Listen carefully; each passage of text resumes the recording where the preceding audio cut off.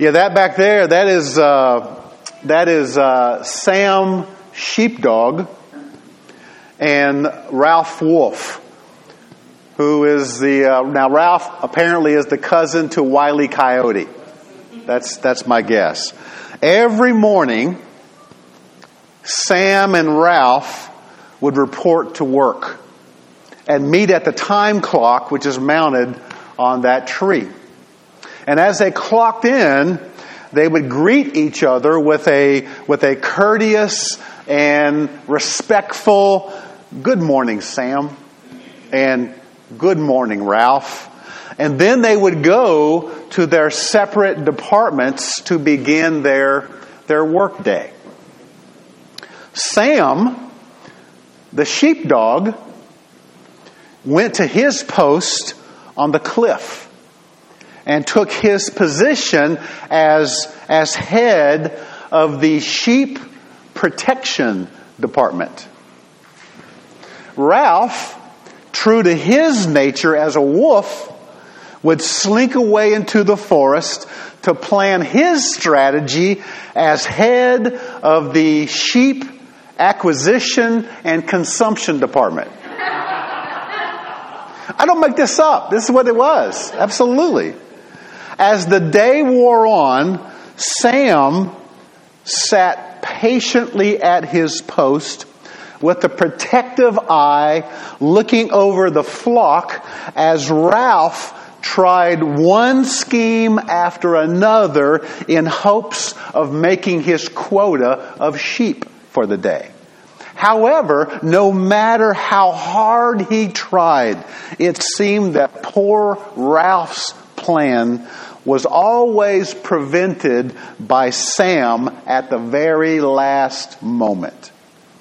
Inevitably, as the day drew to a close, just before the whistle blew, Ralph would pull out all the stops and slip into his sheep costume and meander amongst the flock with the hope of finally catching one of his prey.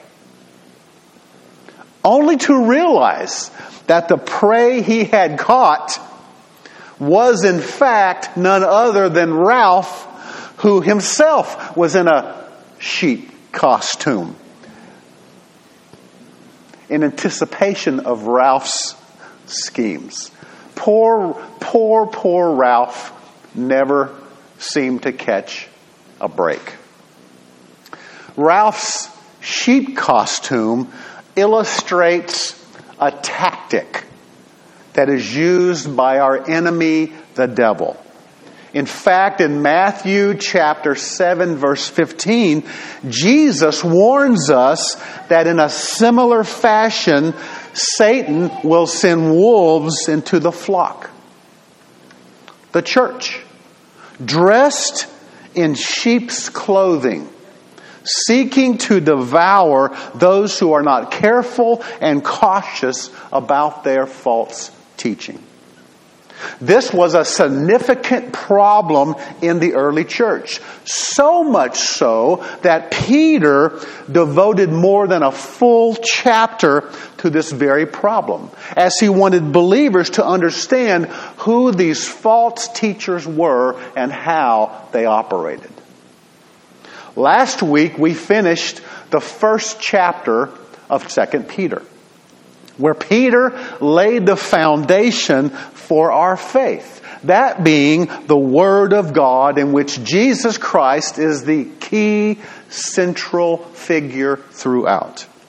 Peter knows it's just a matter of time before he is put to death. So he wanted his readers to stand firmly on the truth of God's Word after he was gone. Peter explained that God's Word is a reliable and trustworthy guide for God's people. However, he was also aware that false teachers were out there as well, and they were a threat. So in contrast to the godly prophets and the apostles who spoke for God as they were being moved by the Holy Spirit, Peter begins chapter 2 by contrasting them with the false teachers who have plagued God's people with their deceptive lives and, quite frankly, will continue to do so. So, let's pick up where we left off. So turn to 2 Peter chapter 2. 2 Peter chapter 2, and we're going to begin with the first 3 verses. 2 Peter chapter 2, verse 1 through 3. Are you there? But false prophets also arose among the people, just as there will also be false teachers among you, who will secretly introduce destructive heresies, even denying the master who bought them, bringing swift destruction upon themselves. Many will follow their sensuality, and because of them, the way of the truth will be maligned. And in their greed, they will exploit you with false words. Their judgment from long ago is not idle, and their destruction is not asleep. Let's stop there. Peter tells us, almost as a matter of fact, that just as there were false prophets who pretended to speak for God throughout the Old Testament, we can also be assured that there are also false teachers within the Christian faith who will pretend to speak for God and introduce teaching that is contrary to the fundamental doctrines which we hold dear. You know, it's easy to identify false teachers in other religions.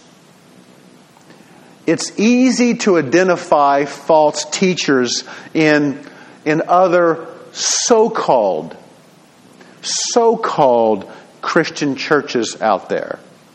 But Peter tells us that these false teachers will actually arise from within the community of believers.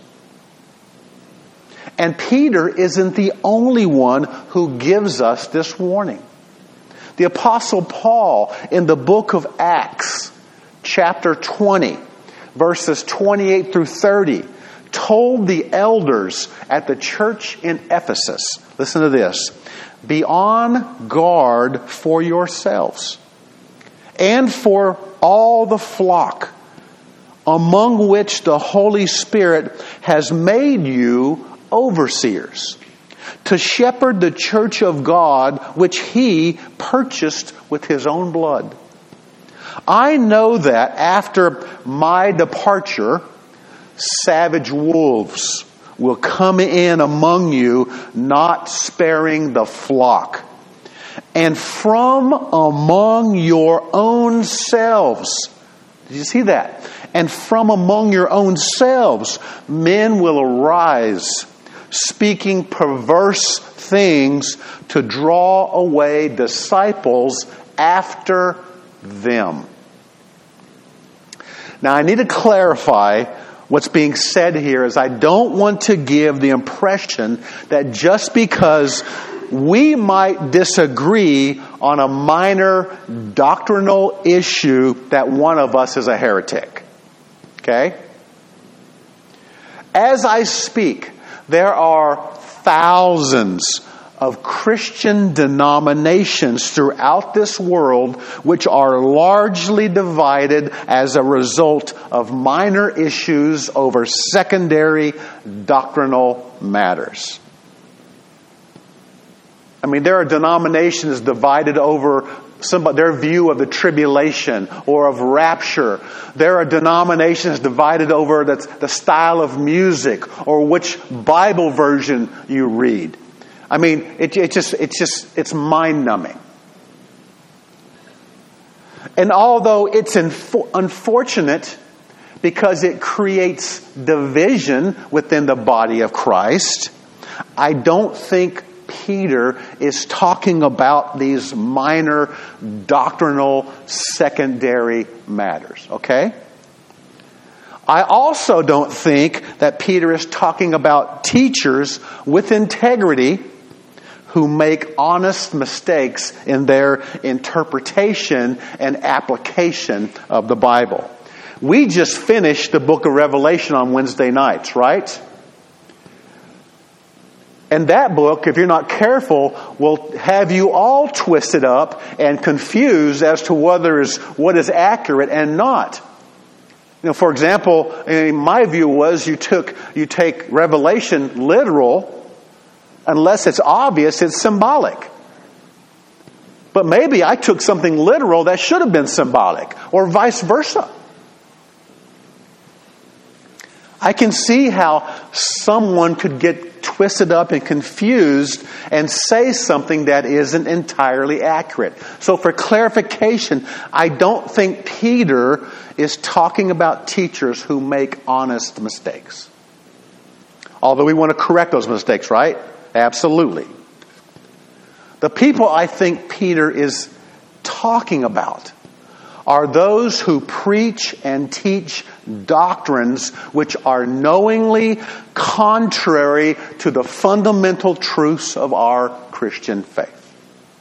These truths include the triune nature of God, God the Father, God the Son, God the Holy Spirit, the deity and the humanity of Jesus Christ, His virgin birth, His sinless life, His sacrificial payment for our sin on the cross, His bodily resurrection from the grave, His ascension into heaven, and His promise to return one day.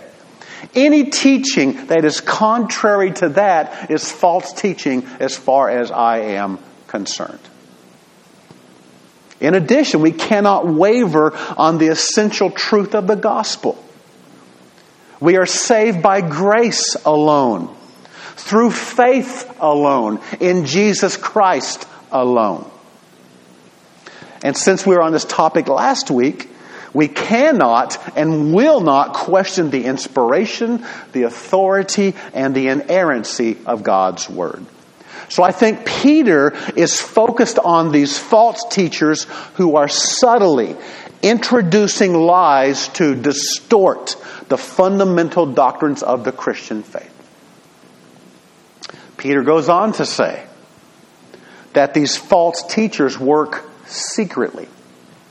In other words, no false teacher ever announces himself as a false teacher.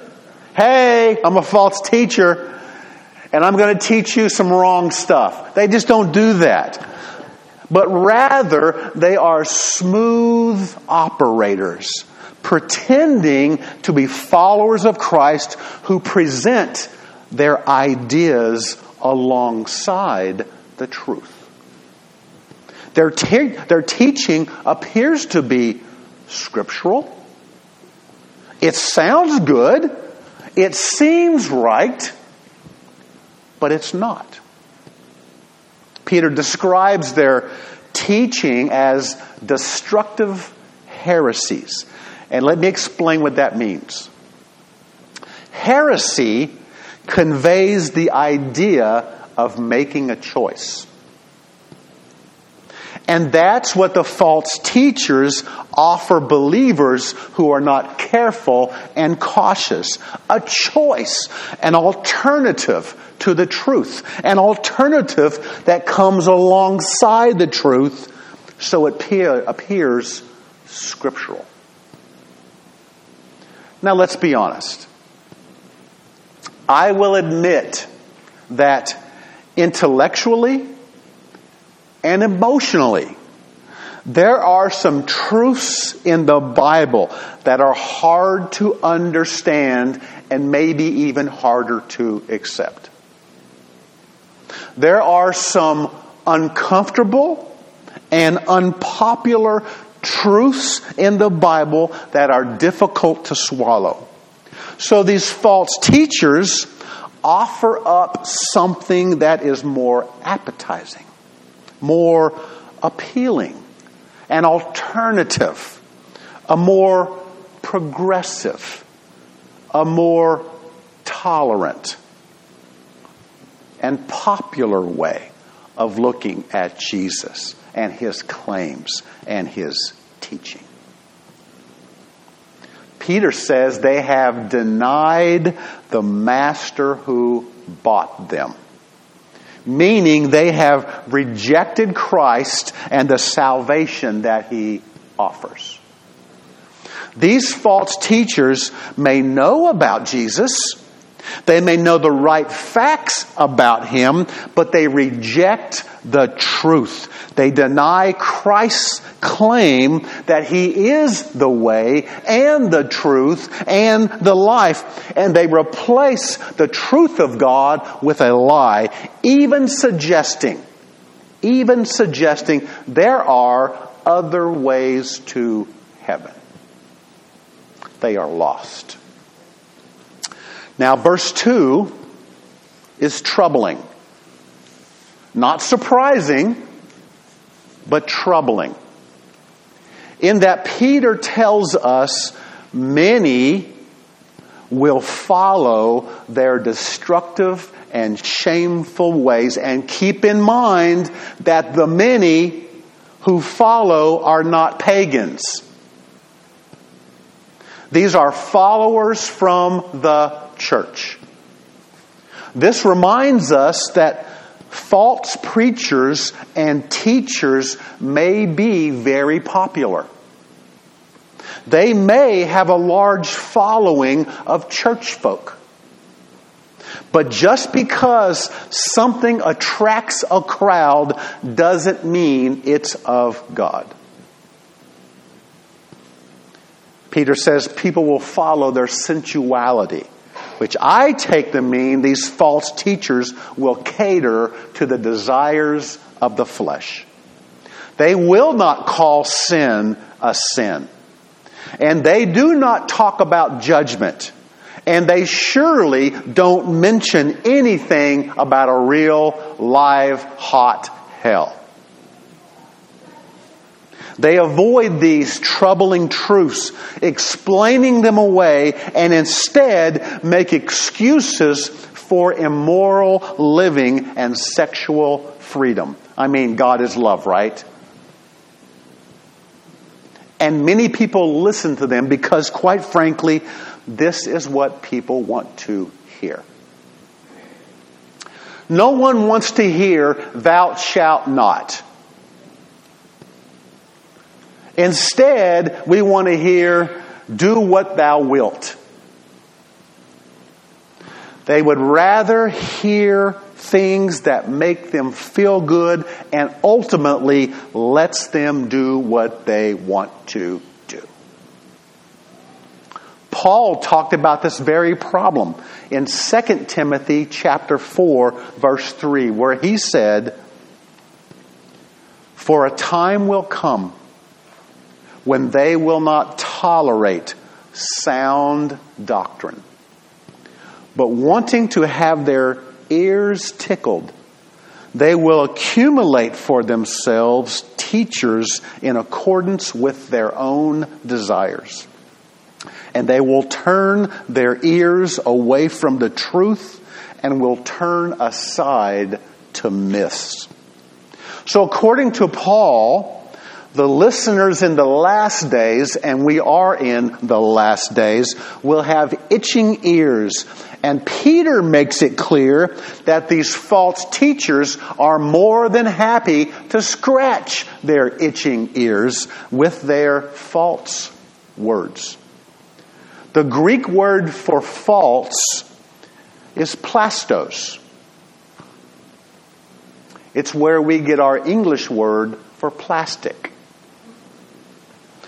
plastic words are words that can be twisted to mean just about anything you want them to mean. The false teachers use our vocabulary. They use the same words we use, but they often don't mean what we mean. And when they do mean what we mean, they are generally taken out of context. So when someone says they believe in Jesus, what does believe mean to them? And in regard to Jesus, is this Jesus the one who is accurately portrayed in the Bible, or is this their version of Jesus? Peter continues and tells us that their motivation is personal gain. It's greed. Greed is the sin of always wanting more. Whether it be more things, more pleasures, or more money. And it's typically at the expense of others. These false teachers are interested only in using religion for their personal gain. And for them, religion is used as a method of extortion. And with their doctrine, they fleece the sheep. Be very careful and cautious with preachers and teachers who place an overwhelming emphasis on getting your money so you can receive a miracle of health and wealth and well-being. Be very careful. A New York couple received through the mail 2 tickets to a smash Broadway hit. Oddly, the gift arrived without a note, and they wondered who had sent it. But still, they attended the show and enjoyed it immensely. Returning to their apartment, they discovered that their bedroom had been ransacked. Valuable furs and jewels were missing, and on the pillow was a simple note, "Now you know."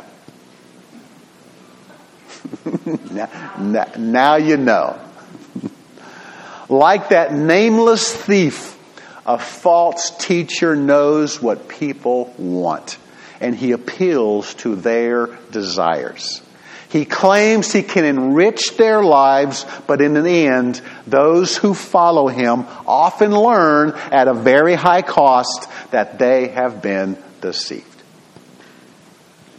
So having described the tactics of these false teachers, Peter then turns to God's view of their activities. Let's read verses 4 through 10. And let me just tell you, it's a really long sentence. The whole thing, it's one sentence, okay? Verses 4 through 10. Are you there? Okay.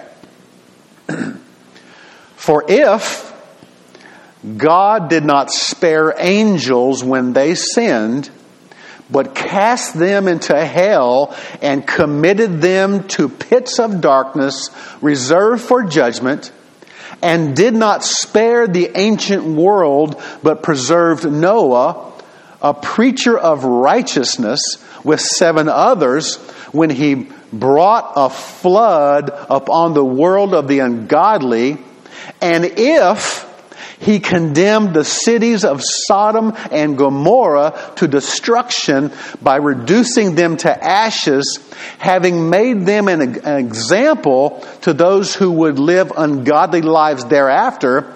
And if, I need to get a breath, and if he rescued righteous Lot, oppressed by the sensual conduct of unprincipled men, for by what he saw and heard, that righteous man, while living among them, felt his righteous soul tormented day after day by their lawless deeds, then the Lord knows how to rescue the godly from temptation and to keep the unrighteous under punishment for the day of judgment, and especially to those who indulge the flesh in its corrupt desires and despise authority. That's one long sentence. But let's just stop there, please. In this long passage, which reads like an if-then statement. If you do this, then this happens. If, then. Peter gives 3 examples to prove that God has an established pattern of reserving judgment for the wicked. And therefore, we can be confident that at the right time, in His time, God will judge these wicked false teachers. Now, there are a couple things I want to point out from this passage. If you noticed, these 3 examples gradually reduce in scale. From beyond this world, when God judged the angels who were doing what they weren't supposed to be doing, and so He confined them in the pit. Then, to worldwide, when God judged humanity through the flood, drowning the whole world except for 8 people. And then locally, when God completely destroyed the cities in the region of Sodom and Gomorrah. Only 3 people were eventually saved in that region. And if you go to the New Testament, Sodom and Gomorrah is repeatedly held up as an illustration of what happens to people who reject the truth and believe a lie. If God did all this, then why would anyone think that God would not judge these false teachers? No one is exempt from God's judgment. Not even the angels, who in many respects are higher than man. And although not stated here, maybe the false teachers had claimed, among other things, that they were beyond God's judgment.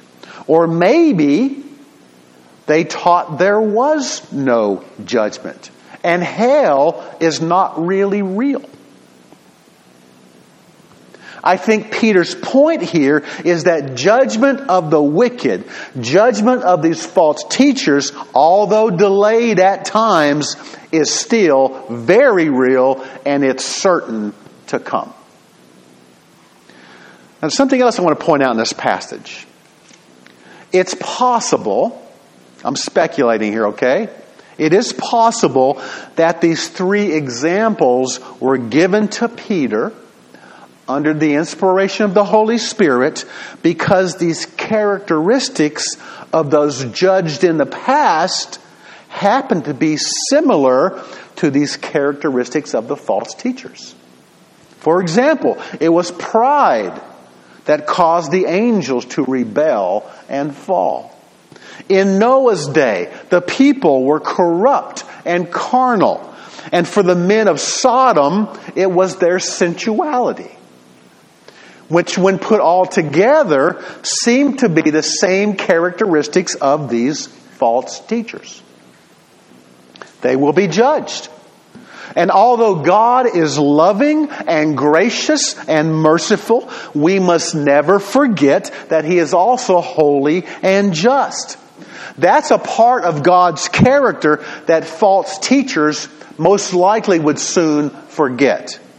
However, that does not change God's character one bit. God is holy and just, and therefore He must punish sin. Now, there's one more thing I want to point out from this passage. Not only are we assured that God will judge sin, as seen in the examples of the judgment against the angels, against the wicked during the flood, and against the sexually immoral in the region of Sodom and Gomorrah, but Peter also tells us that God will rescue His own people.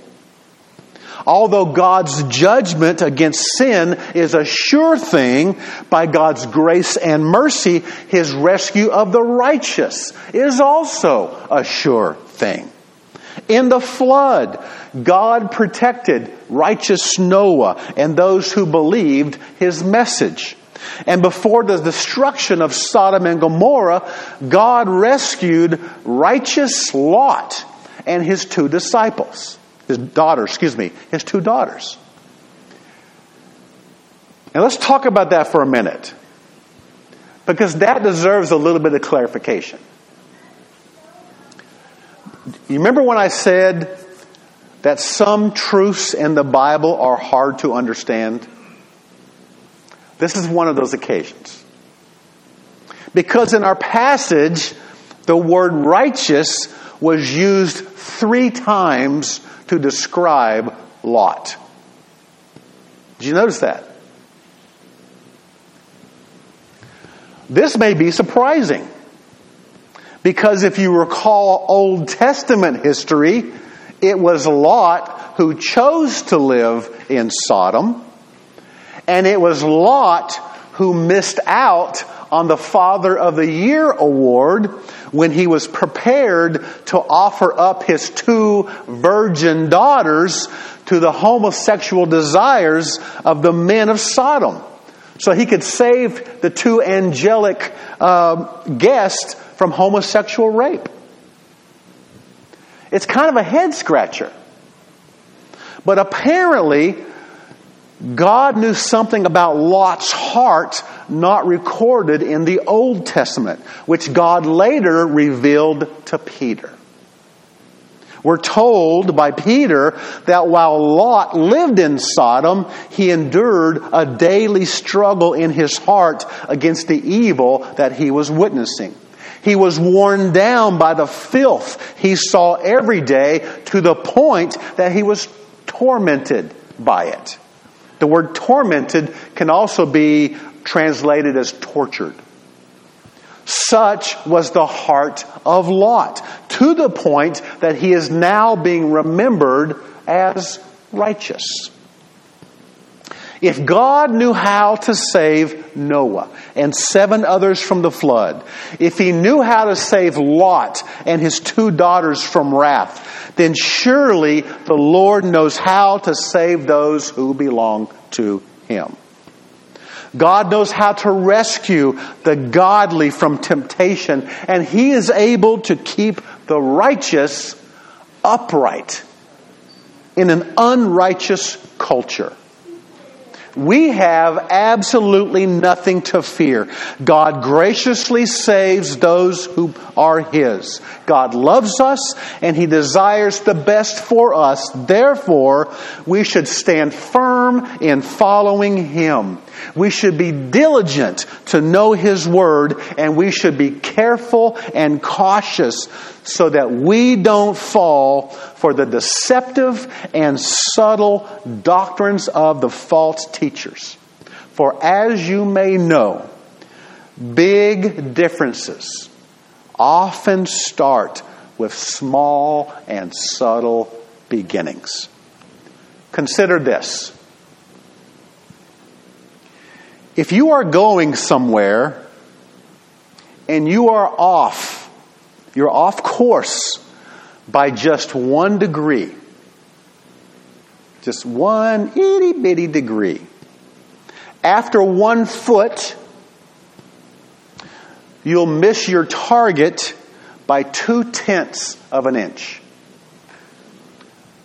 That's trivial, right?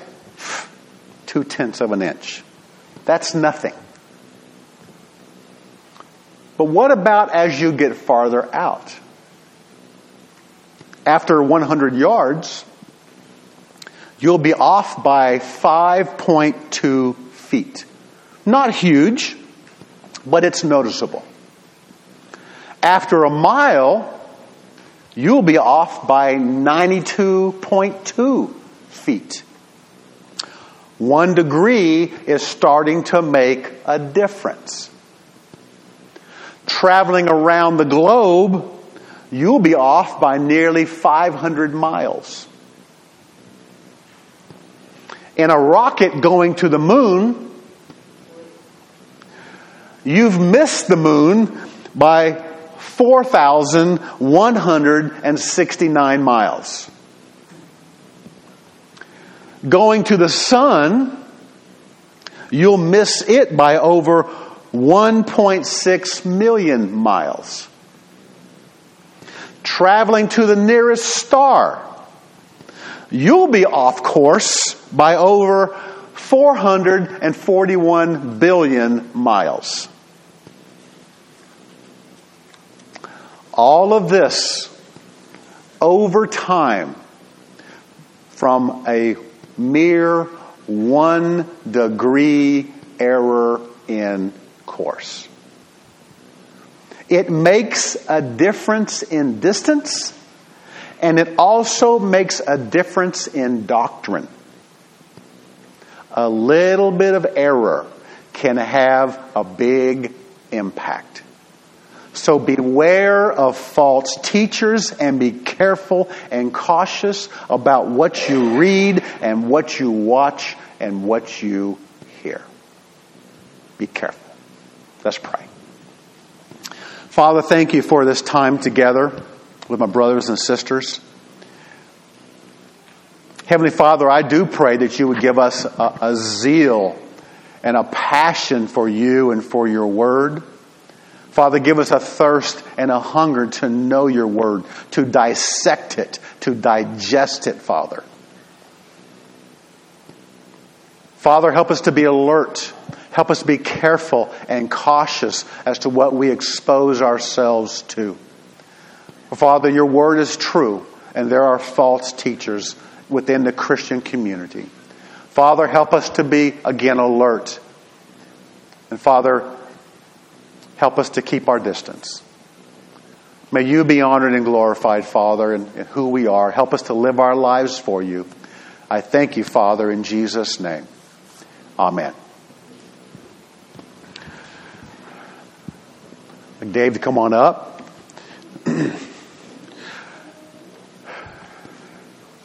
You know, this has been I'm just thinking about last year and even this year. We've talked a lot about fake news and just false information and I get this email from this former chaplain, and she'll send me stuff all the time, and I have to scratch my head. It's as if she doesn't, and she sends it out almost worldwide, it seems like, but it's as if she doesn't actually read what she sends out. Because if she would realize within just 5 minutes the information is totally a hoax, or it was something that happened 10 years ago that's just being recirculated. That's what they do. They recirculate old stuff. She would know that before she sent it out and made herself look kind of foolish. But she does this over and over again. And we've seen this a lot. And if it's happening in that arena, what's happening within the church? What's happening within the Word of God? I appreciate, there have been several of you who've approached me and said, Bob, I'm not really sure what you said there. Could you give me a little more clarification? Or I don't agree with what you said. As a pastor, I appreciate that. I need to be held accountable too. Right? As I told the group this morning, I'm just a guy who reads the Bible like you do. I have some tools that I refer to, but I'm no different. And it is helpful for me to have people who hold me accountable. But even more importantly, it tells me that you are in the Word of God. That's the best thing of all. That I know you're in the Word of God.